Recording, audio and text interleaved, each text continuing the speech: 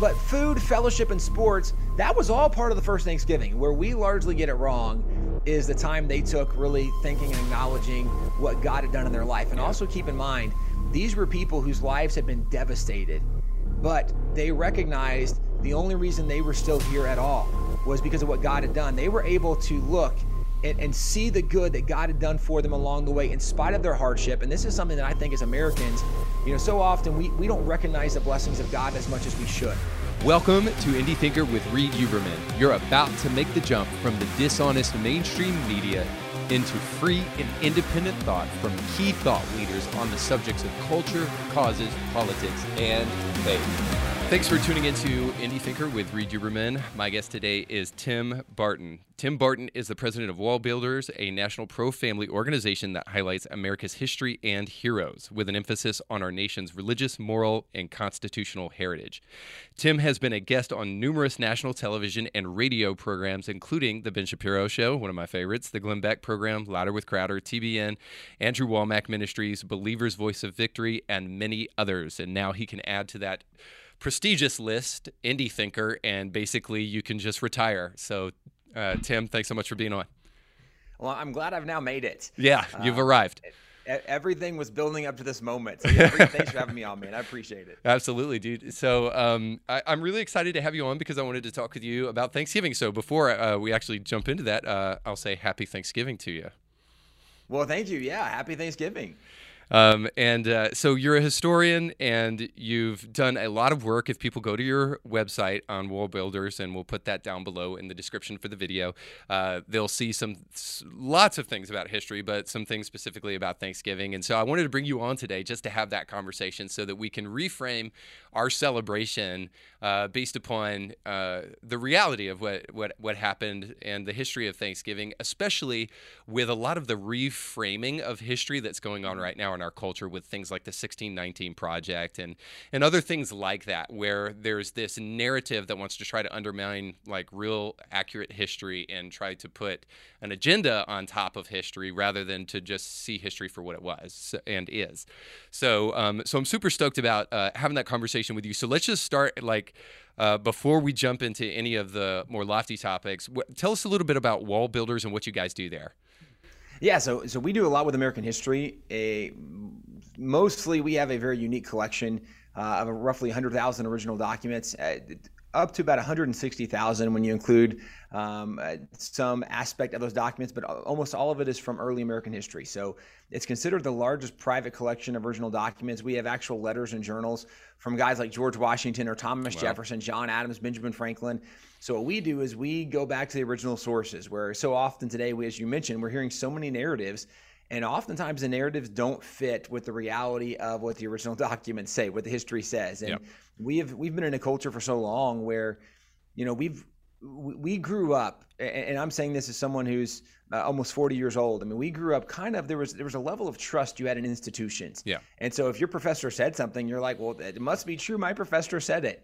I remember having conversations with my parents when I had to help them understand just because it's on the internet doesn't mean it's true. Yeah. But, we grew up with kind of this institutional trust that, we generally trusted what people told us. And actually, come to find out, there were a lot of people who either had bad information or who had a bad character in what they were telling, right? Had an agenda. And a lot of what people are hearing today just isn't true. So we try to take those original documents and go back and tell the truth of American history from original documents. So therefore, we're taking our perspective largely out of it as much as we can and saying, this is just what the original documents say.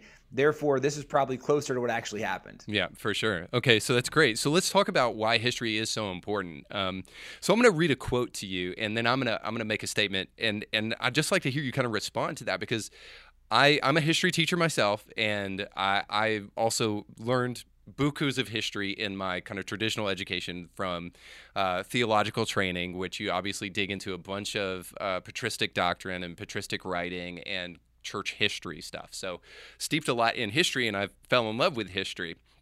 But this quote here, I think, in my mind, kind of illustrates for me the importance of history. I'd love to hear what you think about the importance of history. So this is from John Piper, and this is something he just recently said.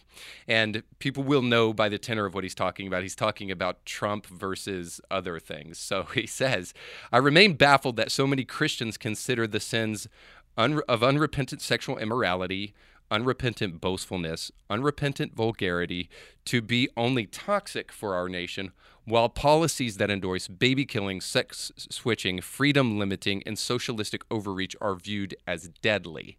And so he's juxtaposing these two things here. One as just toxic, and he's kind of slapping Christians on the wrist for calling those toxic and not deadly, and then saying these are deadly. So the only, and I appreciate John Piper, but the only way that I think that you can come away with a quote like that is if you do not understand history at all. It is very clear that that socialism, that freedom limiting ideology, wherever they may find themselves, are dangerous to people. The 19th century is one of the bloodiest centuries in the 20th century is one of the bloodiest centuries in human history, and you can lay almost every single one of those mass casualties, at the foot of an ideology, Marxist communism, and so with that being said, obviously we need to interpret and understand threats when we see those threats, and I think history helps us do that. If you understand history, you can be proactive instead of reactive, and you can say, hey, this has happened in the past, and so we're on guard for it in the future. So what do you think the importance of truly understanding history accurately is, for specifically for the Christian, who is mainly my audience, but people writ large?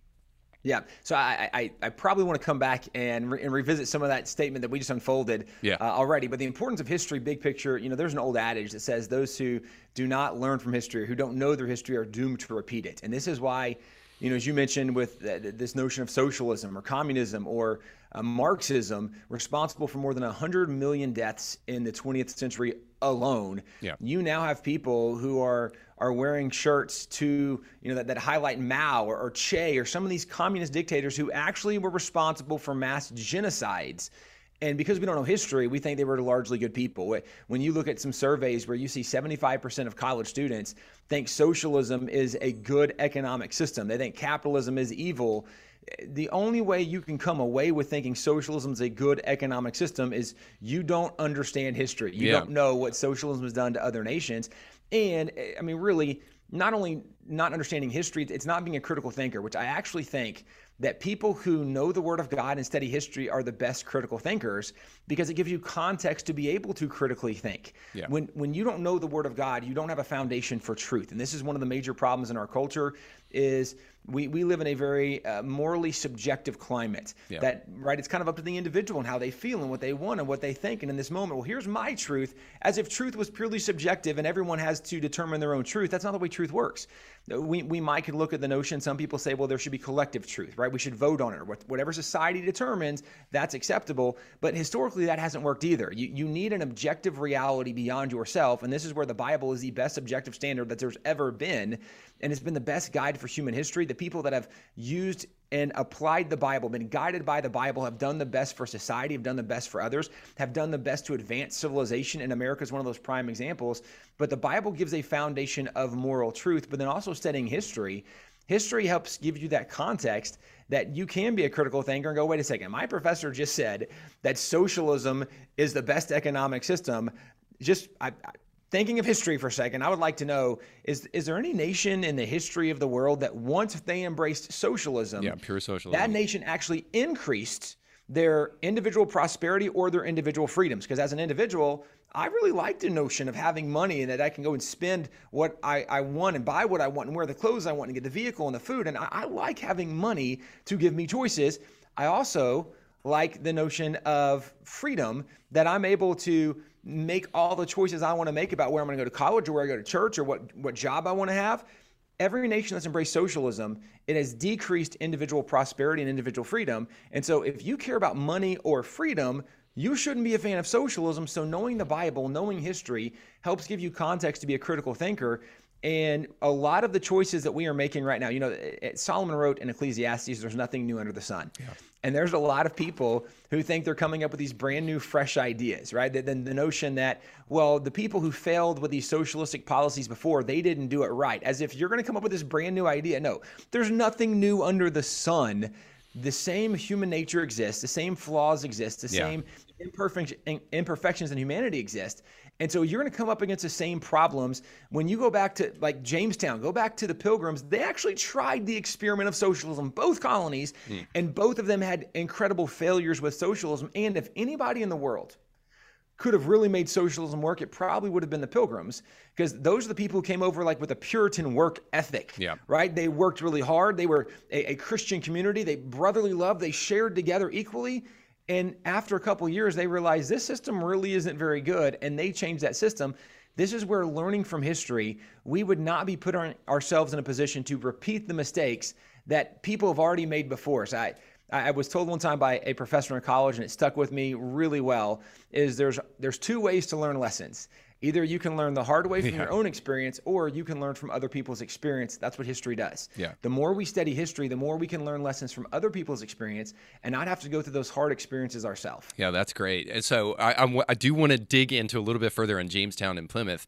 But before we do so, I want to kind of interact with what you just said, but I know that we will talk about this forever. So I want to give you a chance. You said you wanted to jump back to the actual quote that I quoted. So I want to give you an opportunity to kind of respond to that if there was something you wanted to say. Yeah, so certainly a person like Piper, Pastor Piper, obviously has an incredible foundation in theology. Yeah. With it being said, I think one of the things that's interesting is, even as people that study the Bible and study history will know, is that so often the people God chooses to use in mighty ways were people who had some of the greatest flaws. Mm-hmm.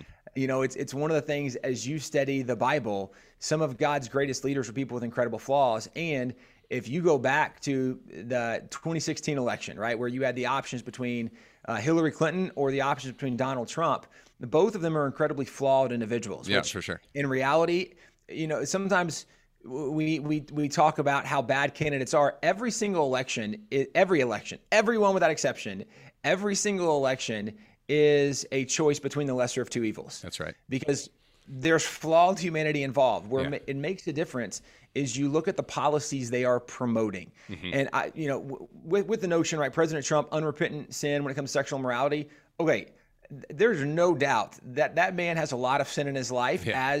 Right, not to be the guy with a plank in my eye pointing out a speck in somebody else's eye. Obviously, every one of us is jacked up and needs Jesus. That's the reason Jesus came. Nobody's perfect. Yep. There is none righteous, no, not one. All have sinned and fallen short of the glory of God. But what's interesting is Donald Trump, I actually think, is reminiscent in some ways of a character in the Bible like Samson, where if you're going to say, right, well, Donald Trump never repented for these sins. Okay, did Samson ever repent of his sins? No. But did God still use Samson? Yes. Now, one of the sad parts of the story of Samson is God used Samson more in his death than in his life. Yeah. Right? Where finally his eyes are gouged out and he finally is the two pillars and God give me strength and he pushes him down. And it says Samson killed more Philistines at his death than his entire life. He missed a lot of the calling God had on his life because he didn't embrace the ways of God. Nonetheless, God can still use those people, right? God used an ass in the Old Testament. If God can use this donkey, God can use anybody. And so to discount someone and say, well, we shouldn't have been embracing of somebody because of unrepentant sin. I understand the sentiment incredibly well. What I would say is, well, we have to make sure with elections, and I'm saying this because as a historical organization, we can spend a lot of time talking about different political leaders and their impact they had. The leaders who left the greatest impact, either positive or negative, it was based on their policies. Policy will always have a greater impact than someone's personality. And I'm not saying that to discount someone's sin in their life.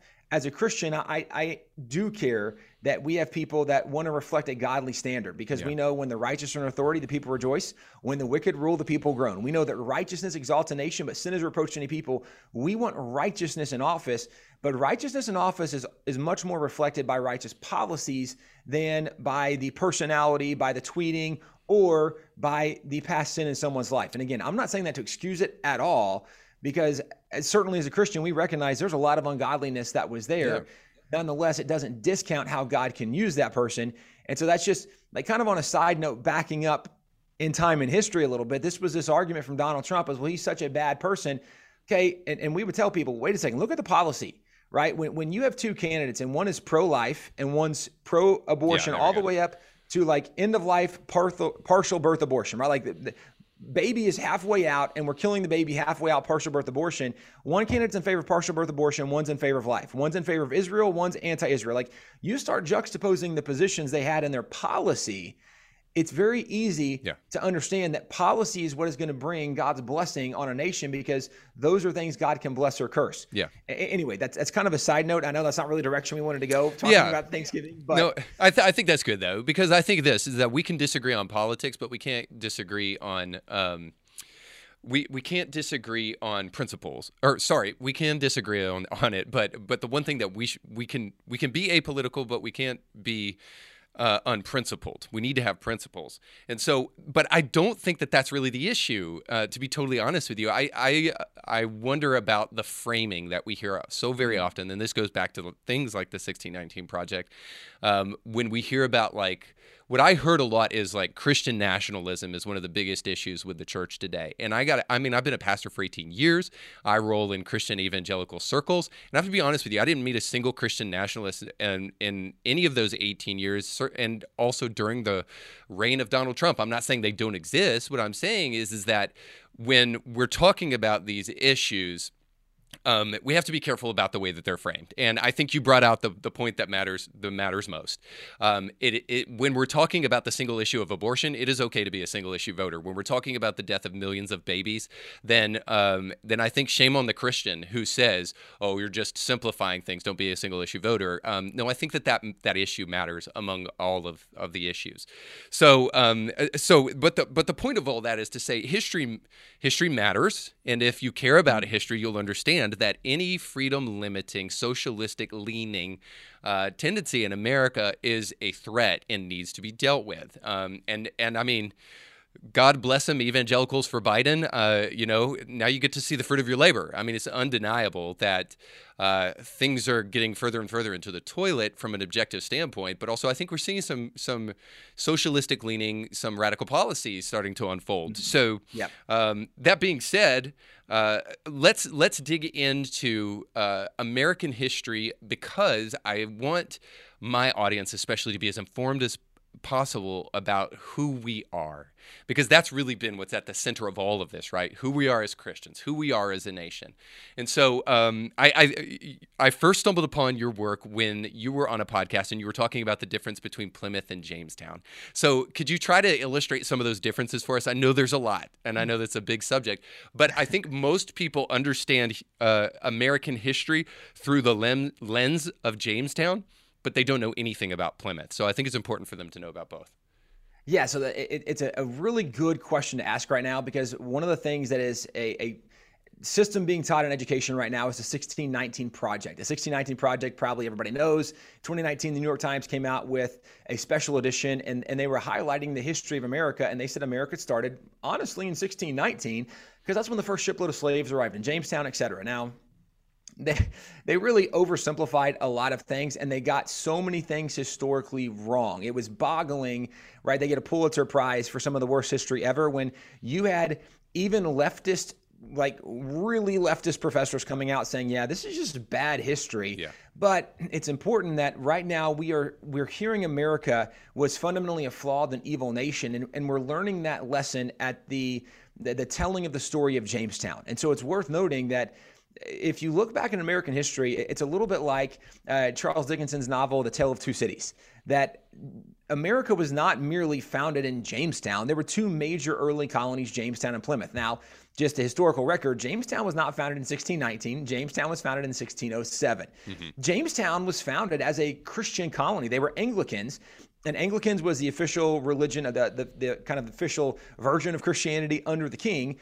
And he enforced Anglicanism in his colonies. And so when the Jamestown colony is formed and founded, it is founded as an Anglican colony. And they actually have some really positive Christian language in their founding document.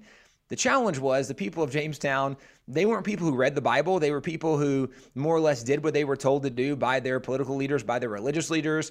And so there's a lot of behavior they got into that was very ungodly and very unbiblical. But the history of Jamestown, there's a lot of fascinating stories, and there's a lot of really bad things from Jamestown as well. The story of Jamestown kind of unfolds when Captain John Smith is exploring in the woods. He has 20 men, and they're ambushed by a group of native warriors, and the natives kill all of these men except John Smith. He's the only survivor, and they then take him on parade, and they take him to several different villages, kind of showing the chief, right, so to speak, the chief of the tribe they just conquered.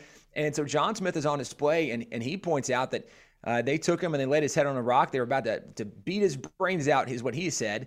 And Pocahontas comes over, and she runs and puts her head on his head, and so she saves his life. And Pocahontas was really kind of infatuated with not only John Smith, but kind of the Americans in general. And maybe because they were such a unique people, they were different, whatever it was, she was super impressed with them. And they actually form an alliance, so to speak, with the people of Jamestown. As this unfolds, the people of Jamestown, they've grown up living in a colony where socialism is the norm, in the sense that nobody really owns private property. Under the king owns all the land, and the king would give land to certain lords or nobles, and then the lords and nobles would hire people, the serfs and the peasant, and they would come work for these officials. And at the end of the day of you working, you'd be given some food, you'd be given some money, but you were taken care of for your labor. The reason this is important is people weren't used to working for themselves. They weren't used to having to provide for themselves their own food, their own sustenance, right, growing their own crops. And so when they come to America, they really don't know how to survive in America, and they're really struggling, and they're hoping the king is going to send over more food and more supplies on the ships. In the midst of them having a hard time, they actually turn to the natives, and the natives on several occasions brought the people of Jamestown food to keep them alive. Well, 1609, they've now been here for coming up on 2 years, and John Smith is a governor, and John Smith has enforced a rule, a law in Jamestown that said if a man would not work, he would not eat, because in socialism, people tended toward laziness and they didn't want to be productive. So John Smith takes over and actually gets a whip and goes to people's houses and beats them with a whip to make them get out in the fields to work and labor, because he recognized if we don't work hard, if we're not productive, if we don't grow crops, we're not going to survive. Mm-hmm. Well, there was a protest in Jamestown. There actually was a gunpowder explosion, and John Smith was injured in this gunpowder explosion. It was largely believed to have been an intentional attack, that there was sabotage. They were trying to eliminate him. Well, he had to go back to England to find help for his injuries. And so while he's over in England getting help, they now have new leaders in Jamestown. And the people of Jamestown said, look, that John Smith guy, he was a jerk. He made his work really hard. We don't like that. So we're just going to take it easy. Well, when winter comes, this was known as the starving time in Jamestown, the winter of 1609 to 1610. They're totally out of food. And by the way, in the midst of them being out of food, they recognize their food's getting low. One of the things they did is they actually started Indian wars. And what they did is they went to some of the local villages, said, hey guys, we're out of food. We need help. And the natives are like, we have to feed ourselves too, right? Like we can't just continue to give you food over and over. At some point, you got to feed yourself. The people of Jamestown got angry, and they declared war on these tribes, and they went and attacked these tribes and villages to try to take their food from them so they could feed themselves. Well, the starving time, they don't have any food, and so they say, well, we're just going to have to eat the livestock. So they start off eating the cattle, they eat the horses, they run out of food. So then they eat what we would know as pets. They eat the dogs and the cats, and they run out of food. Now, at this time, there was roughly 490 people of Jamestown, and people are already starving to death. So almost daily, they're having people dying. They're taking them to kind of their cemetery, the graveyard. They're burying them. When they ran out of the dogs and cats, and now they're turning to rabbits or squirrels, whatever they can find. At some point, somebody said, hey, you know, those people that died, their bodies are in the cemetery. We can just go dig up those bodies and eat the meat off those bones because they're already dead. So they literally went and they cannibalized the bodies in the cemetery. When they ran out of those bodies, they actually turned to cannibalism, and they actually killed and ate each other at times. There was a horrific account of a husband who had a pregnant wife, and he killed his wife and ate his wife and the unborn child from his wife. Wow. Now, the reason I bring all this up is it's interesting when we study history. One of the things that we think the way history should be taught, the way the Bible teaches history, you teach the good, the bad, and the ugly. When we learn the story of King David from the Bible, The Bible tells us about David as a young shepherd, and David killed Goliath. And you go, man, this guy's amazing. And David writes the Psalms, and he's this incredible warrior and an incredible worshiper. But we also learn about David as a father. We learn about Absalom. We learn about Amnon. We learn about Adonijah. We learn David's really a pretty terrible father. He doesn't correct his kids. He doesn't lead his kids. And we learn that at a time when kings went to war, David stayed back and he had this affair with Bathsheba, and he has Uriah, her husband, bumped off on the front lines, essentially murders Uriah, the husband. Like, David was not merely just this really great warrior and worshiper. David actually was a very complex person who was a human with human nature, had incredibly sinful moments. But what we see is the entire picture of the story of David. We see the good, the bad, and the ugly. And we see how David at times repented and came back to God, and God used David in mighty ways. But we see that David was an imperfect person, but a perfect God used him and did impressive things through him. Well, let me just ask a real question real quick there, because this is one of the things that we're hearing when it relates to history, is that we're hearing that history is being whitewashed, when actually I think what we're actually doing is we're hearing that whenever we find any issue in history, because there's this utopian sentiment almost that history was supposed to be perfect. And if it's not perfect, then it must be totally destroyed.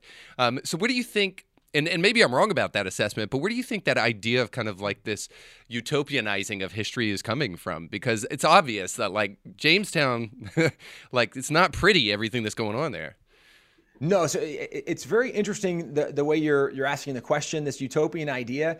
You know, I think that where the utopian idea came from started with a lack of basic biblical knowledge. You know, I think historically it used to be that as you studied a history book, people didn't have to start off with a disclaimer that these weren't perfect people. Yeah.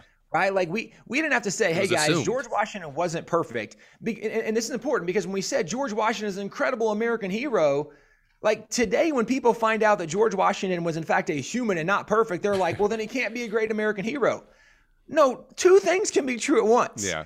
It can be true that he was not perfect. And yet, like, how in the world could David be a man after God's own heart and have so much sin in his life? And a murderer, right? Like, and this is a legit question. Yeah.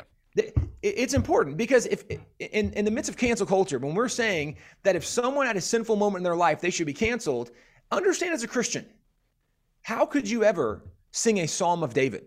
How could you ever go through Psalm 23, right? If this dude's supposed to be canceled, because we recognize two things can be true at once. Yeah. We recognize that someone can be imperfect and jacked up and have many messed up moments. And what can also be true is God can still use that person for his kingdom, for his glory, and do great things through them in spite of their sinfulness. Mm-hmm. This is the reality of humanity and history. And so I think when you look at even American history, like this utopian idea, I think it used to be said that we had these incredible American heroes, and you could go through and list the American heroes, and it's true, they were great American heroes, but that was in the understanding of the context that there is none righteous, no, not one, for all have sinned and fallen short of the glory of God. When you understand, like, my starting place in history is that everybody is jacked up and needs Jesus. That's my starting place, right? So I'm never going to be surprised if you told me, can you believe this person did this? Yes. Like, I will always believe. You know what's funny about that is you're a historian too, and history teaches you that, man. It's like if you know history, you don't look at Nazi Germany and you're like, those evil people. You think to yourself, boy, if the human heart is capable of that, what am I capable of? But we don't seem to do that with history. Yeah, and this is where I think, too, some of it's getting away from just basic biblical truth. Yeah. Where, you know, we live in a culture now, when you reject biblical truth, right, we know now the majority of Americans think that people are basically good. Well, that's not a biblical position, right? The biblical position is we are sinners in need of a Savior. So we're not basically good. We're basically sinners. We're imperfect people. We have flesh. And until we learn to crucify the flesh, right? Until we come to Jesus and we have a regenerated heart through Christ Jesus, where old things pass away and all things become new, until that moment, we're not basically good people. And like, depending on the way you determine your theology, like maybe even arguably after that, like maybe even after that, you're not basically a good person. It's only, right, the work of Christ in you. It's his blood that covers you. All that being said, is people that know the Bible, they, I think, have a better perspective of this, where people that don't know the Bible, that have been told, well, these are great people, then for them it's a shock when they find out they weren't perfect and they had sinful moments in their life. And then they're like, well, we should cancel that person. And this is a very inconsistent position, because if the idea or the logic is that we should cancel everyone who wasn't perfect, then everyone in the history of the world will be canceled, Yeah. with the exception of Jesus. And that's probably okay on some level. But like, it doesn't make sense. The people that want to cancel the imperfect people, they would be canceling themselves if they were intellectually honest and just thought through what they're arguing. But I think this is part of where that thought comes from, that when you don't have the biblical foundation that teaches that we are sinful men who need a regenerated heart through the blood, the sacrifice of Jesus, if we don't have that position, then I can see where someone would come to this thought thinking, well, people kept saying how great America was, but America wasn't great. Look at all these sinful moments. Well, both things can actually be true. Yeah. That there were some incredibly sinful moments in our nation's history, and yet God used people in incredible ways to advance civilization, to advance society, to advance equality in this nation, unlike almost any other nation in the history of the world. So this really is a special nation with incredible heroes who were not perfect people, but they were people used by a perfect God, and that God did great things through them. Yeah. So if you don't appreciate God, I think then you emphasize the negative and you totally underestimate the positive. Yes. And it seems to be happening a lot, right? So let's talk about Plymouth, because while there are obvious imperfections with everything, there seems to be a different kind of thing going on with the way that Plymouth was founded. Yeah, and let me too, so to highlight Plymouth, let me finish the thought of Jamestown. Yeah. So what's interesting about Jamestown, like the 1619 project, right, talks about, that's when the first shipload of slaves arrived in Jamestown. What's interesting about this thought is that actually, even though that first shipload of slaves arrived in Jamestown, in 1619, slavery was illegal in Jamestown. It was against the common law. Like, you can look this up. Like, we tell people, don't take my word. Anything I'm telling you, don't take my word for it. Go look it up. One of the reasons America is in the troubled situation we are in is because for far too long we've just trusted the experts to tell us what was true, instead of being like the Bereans in Acts 17 and saying, hey, let me look this up for myself, right? Like, I know you're the Apostle Paul, but I'm still going to get the scroll out and verify what you're saying is true. I would encourage people, don't take my word for it. Go look it up. In 1619, slavery was illegal in Jamestown. So when that first shipload of slaves arrived, they became indentured servants. And this is a very different scenario. As an indentured servant, you worked for a determined period of years. At the end of those years, you were given your freedom. And in the Jamestown colony, you were given land. So all of those original slaves became free landowners in America. And some people might argue, yeah, but they were still slaves for those years. They were indentured servants. And so maybe they were treated as slaves. Maybe they were treated poorly. Now, I don't think there's really historical evidence for that, but just for the sake of argument, let's say for those 7 years, for example, let's say it was really bad for 7 years. But also keep in mind, those slaves had been on a Portuguese slave trading ship. That Portuguese ship was attacked by 2 British privateer ships. Those British privateer ships took the slaves off, and that's one of those ships came to Jamestown, and that's where they unloaded those slaves at Jamestown. Had that Portuguese ship been able to go on, it was heading to either the Caribbean, Cuba, maybe Brazil.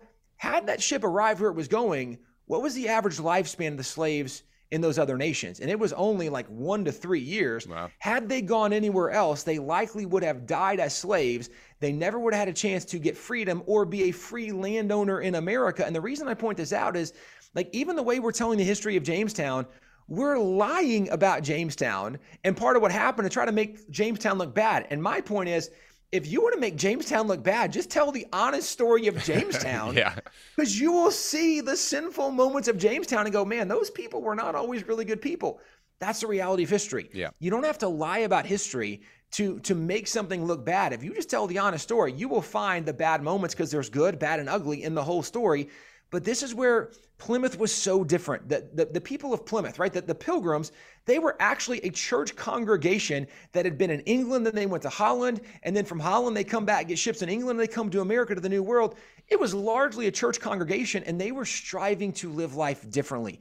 Governor Bradford, a famous name from the Pilgrims, right? William Bradford, the longest lasting governor of the Pilgrims, he actually in his journal talked about how as their own people, they would spend hours in the Bible a day, 6 to 8 hours a day, trying to study and learn from the Bible. And this is where, when you look at the Pilgrims, when they arrived, everything they did was different than Jamestown.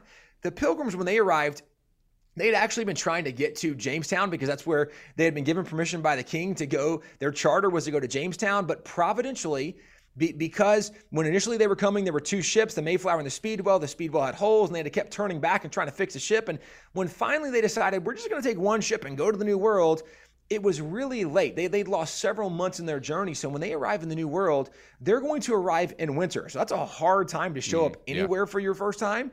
But there was a winter storm, and the winter storm blew them north, so they couldn't even make it to Jamestown. So now they're going to have to dock ship, an unknown, uncharted area. They don't know what's going on. But interestingly enough, they recognize before we get off the ship, we need to have a covenant between ourselves, a covenant with God, and they write the Mayflower Compact. And in this covenant, they actually said that part of the reason they had come, and you can read this, it's like in the first paragraph. It says, for the glory of God and the advancement of the Christian faith is why they had come to the New World. Well, when they get off that ship and they start trying to survive, they had actually heard from the people of Jamestown how the natives could be really mean, because that was what the Jamestown people encountered when they had started wars with the people of Jamestown or with the natives. And actually the natives, the first encounter with John Smith and his men, where they had attacked some of his men and they actually killed everybody but John Smith, they had heard all these horror stories from the people of Jamestown. And so they had really negative expectations. But the first native they meet is Samoset.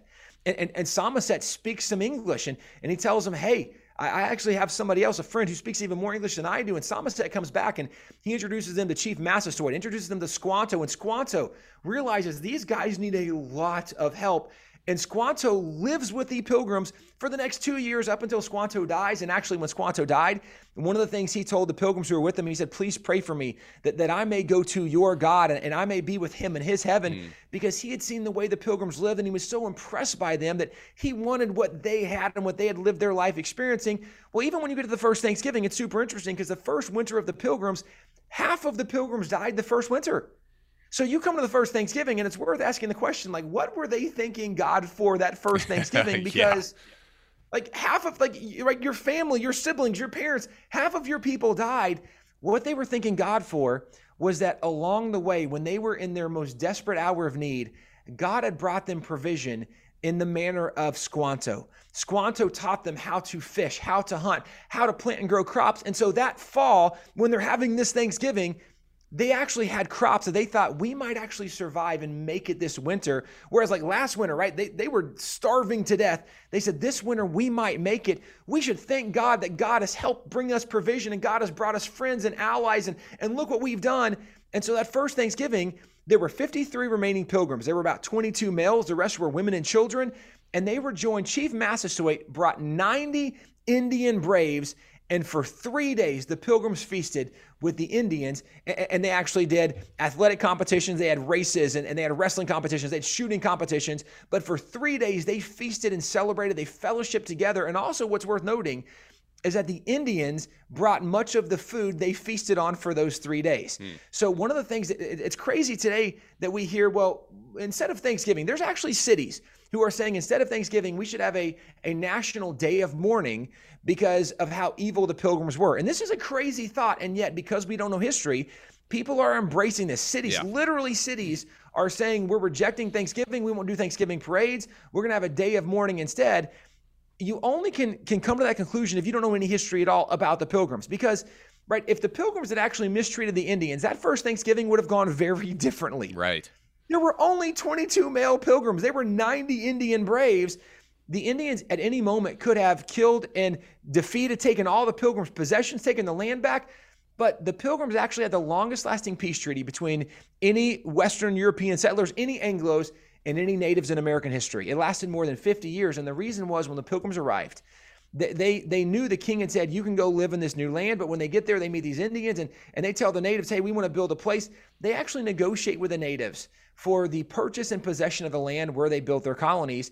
In fact, in the history of the Pilgrims, one of the things that they acknowledged is that for the next 50 years, they never built on a single piece of land that they did not legally purchase from the Indians at a price agreed upon by the Indians. Now, this is different than the people of Jamestown, but this is the legacy of Plymouth that today is largely forgotten. And this is where these two colonies are so different.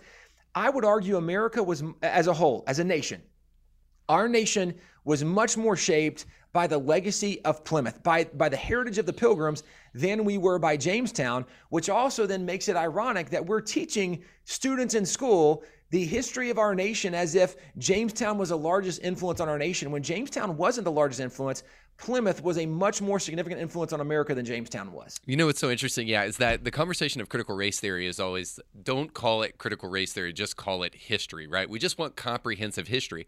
But it's so interesting to me that, by and large, what you just said will never enter into their definition of comprehensive history. It's always going to be 1619-esque, Jamestown-esque, if you will, kind of revisionist history. They're never going to insert these other moments that undermine the narrative of what America actually was, which was a complicated story. I mean, to say the least, it wasn't clear cut. It wasn't, it wasn't good. It wasn't bad. In times it was good. In times it was bad. It was both, and all of these things. So I think this interesting dynamic of history should be taught, but unfortunately, that's not what it seems that people really want. So I want to step back just for a moment, and then we can revisit Thanksgiving just a little bit because I have some questions about that.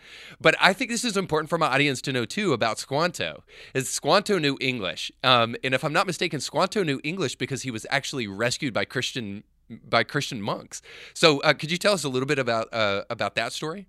Absolutely. Yeah. So if you back up to when Jamestown is a colony, one of the things that happens early on in Jamestown days, there's other explorers who are sailing up and down the coast. And actually, this is one of the reasons that there were often bad relationships between the people of Jamestown and the natives. At times, there were certain tribes they got along with, but generally speaking, they didn't always have the most godly behavior. And so obviously, when you're treating people in an ungodly manner, it doesn't encourage them to be your good friend. Right. So one of the things that happened is there was a Captain Thomas Hunt who was on a exploring expedition, and he got off, and there were a group of natives, and he essentially kidnaps these natives and took them over to England to sell, or back to Europe to sell. And when they got to Europe to sell, and I think there were 27 of them is my recollection. And actually, we can look that up. It's a very well-known number. And I didn't look this story up before we talk. So take this number loosely, but I think it was 27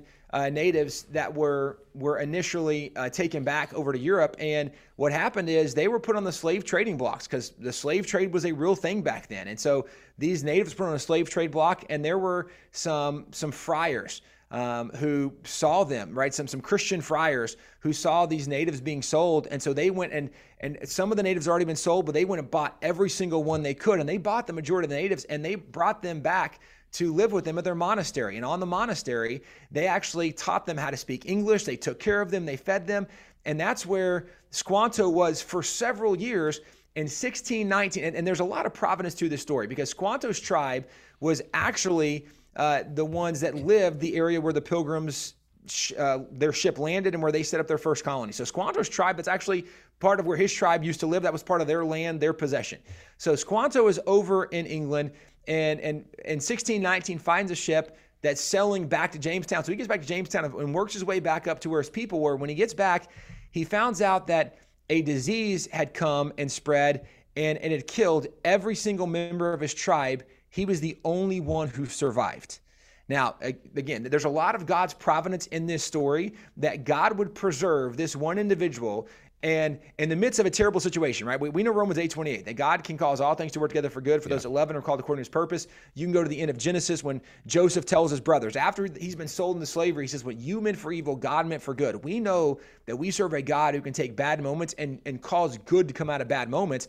Squanto going into slavery, I mean, this is really like kind of the story of Joseph in the Bible, right? Like him going into slavery is not a good moment, but in slavery, God rescues him, God protects him, God gives him favor, and he learns English in 1619. He's on a ship, he's coming back to the New World. He lands in the New World, goes home, and realizes everyone, his entire family, his wife, everyone's gone. They all died of this disease.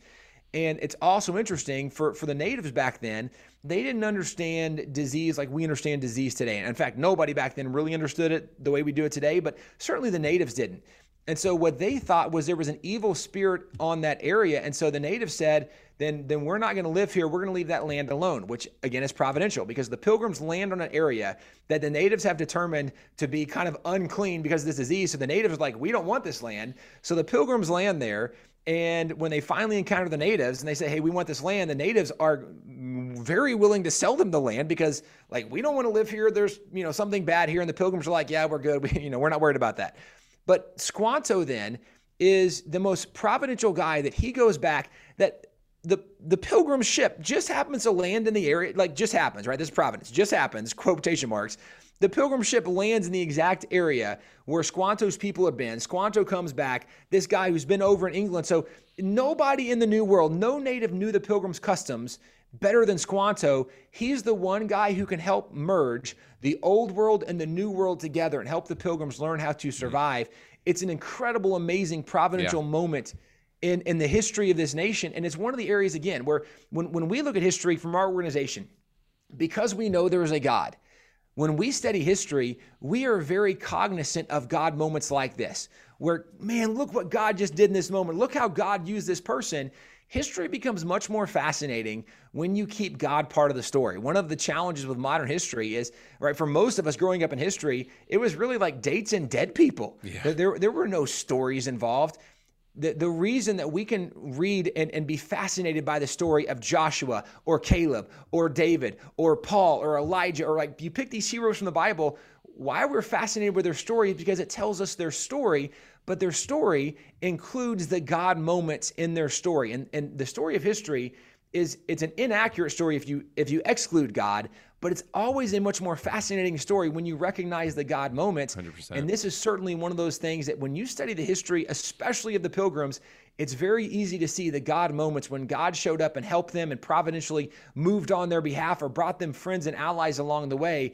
It's one of these overlooked parts of American history that is really one of the most significant foundations to the nation that America became. Yeah, and so circling back to Thanksgiving, so Squanto's there, and if I'm not mistaken, the people of Plymouth are struggling with crop growing and all that stuff. Squanto goes in and helps them, and their subsistence, their living is helped by the Indians and these two groups of people working together.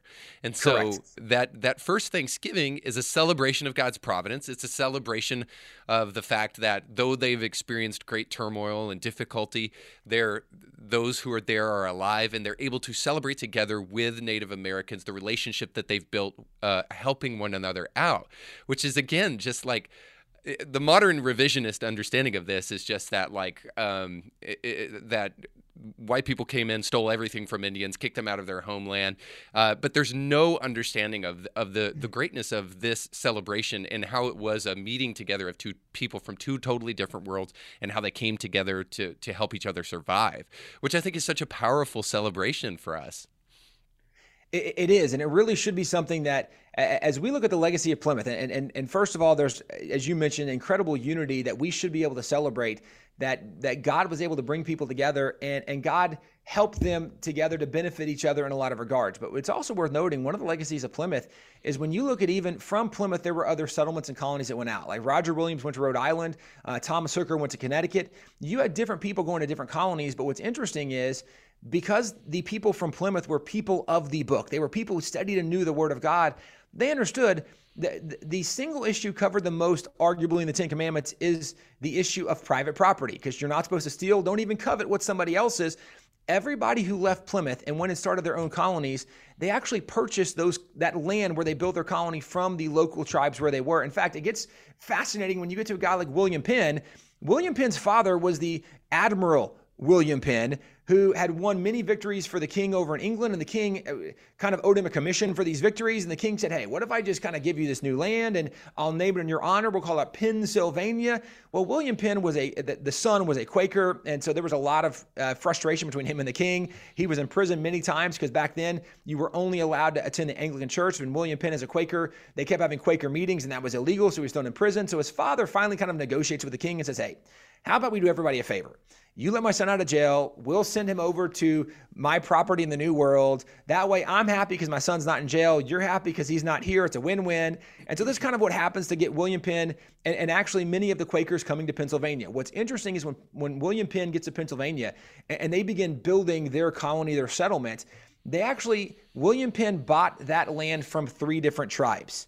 Because when they're building it, the first tribe comes up and they say, what are you doing? We're building here. Well, this is our land. Oh my gosh, I'm sorry. Can I buy this land from you?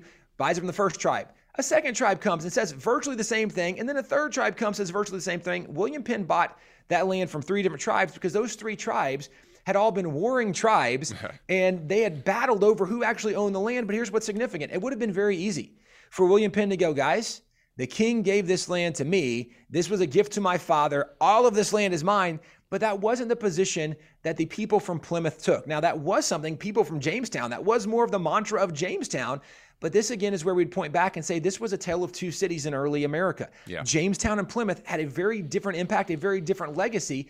And again, the legacy of Plymouth was far more impactful to shaping the foundation of this nation than was the legacy of Jamestown. It's just that we don't largely hear about that legacy today, but it's definitely there. It's easily discoverable if we just went back and started studying and reading.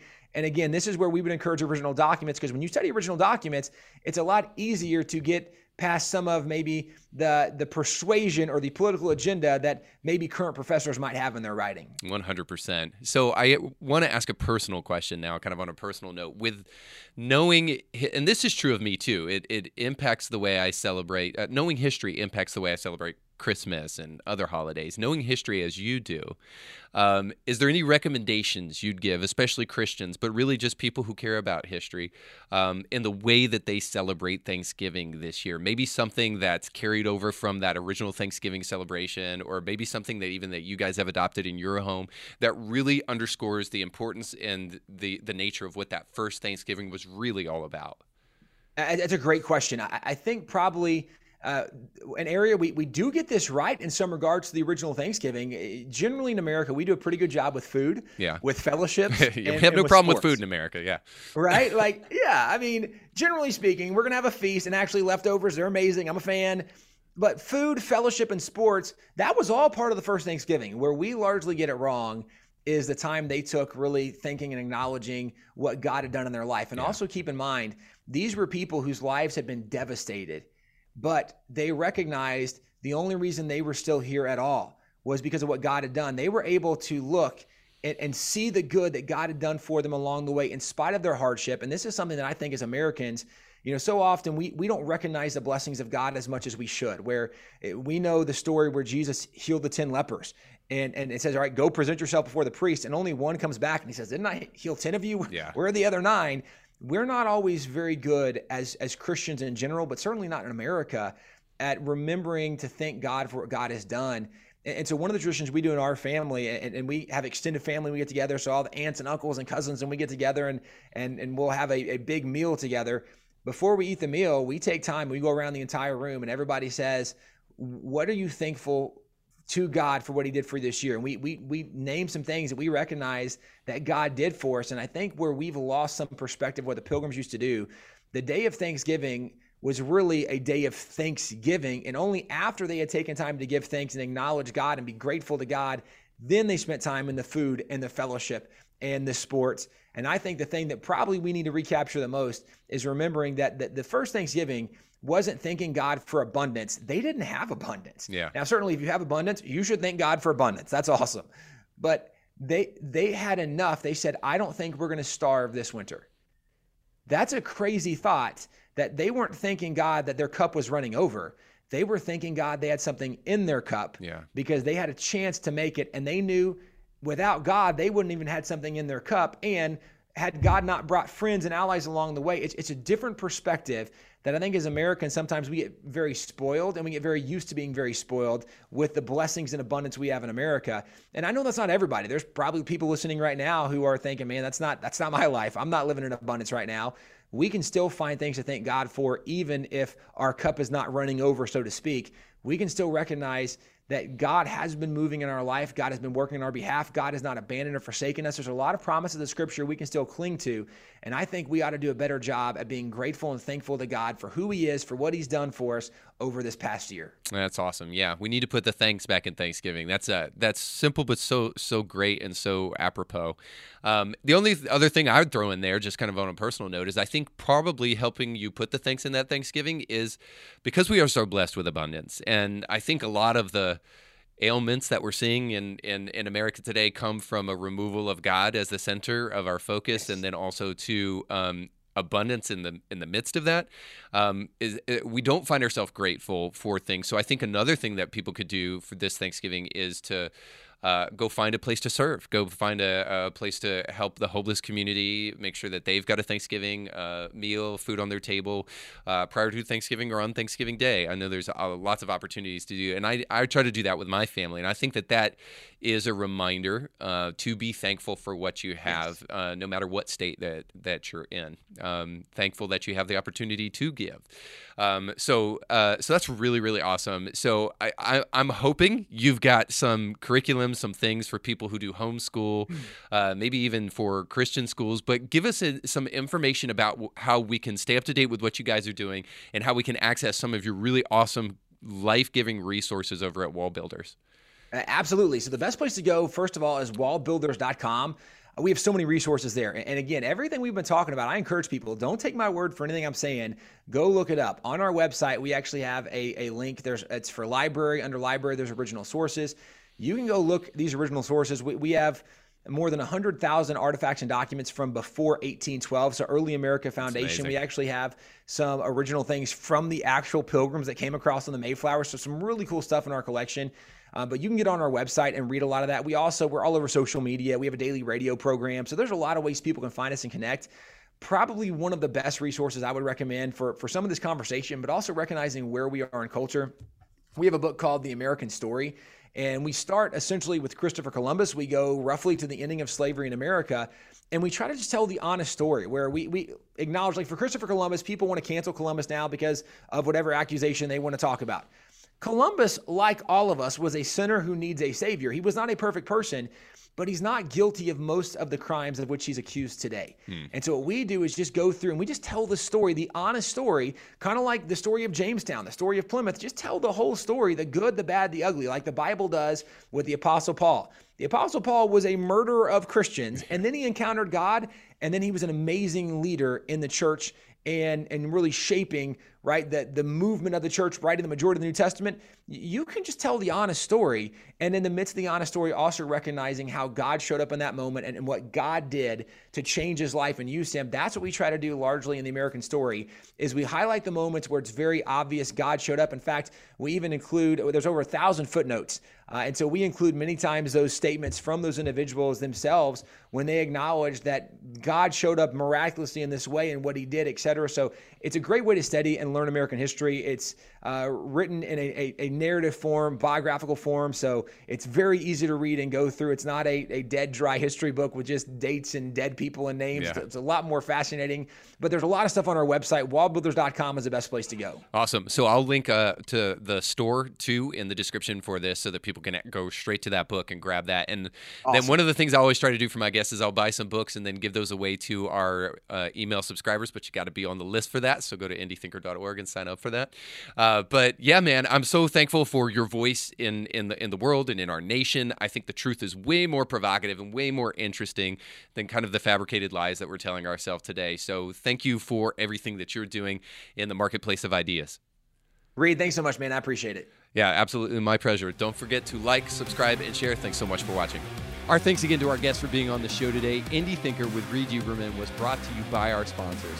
If you like what you heard today, please do us a big favor and give it a 5-star review and like it and share it with friends. And if you want to hear more awesome guests, make sure to check out past episodes. Indie Thinker is a nonprofit paid for by our sponsors and the generous gifts of people like you. In order to hear more great guests like you did today, please consider giving a tax-deductible gift by going to indythinker.org. And just remember, your voice matters, but infinitely more when you think for yourself.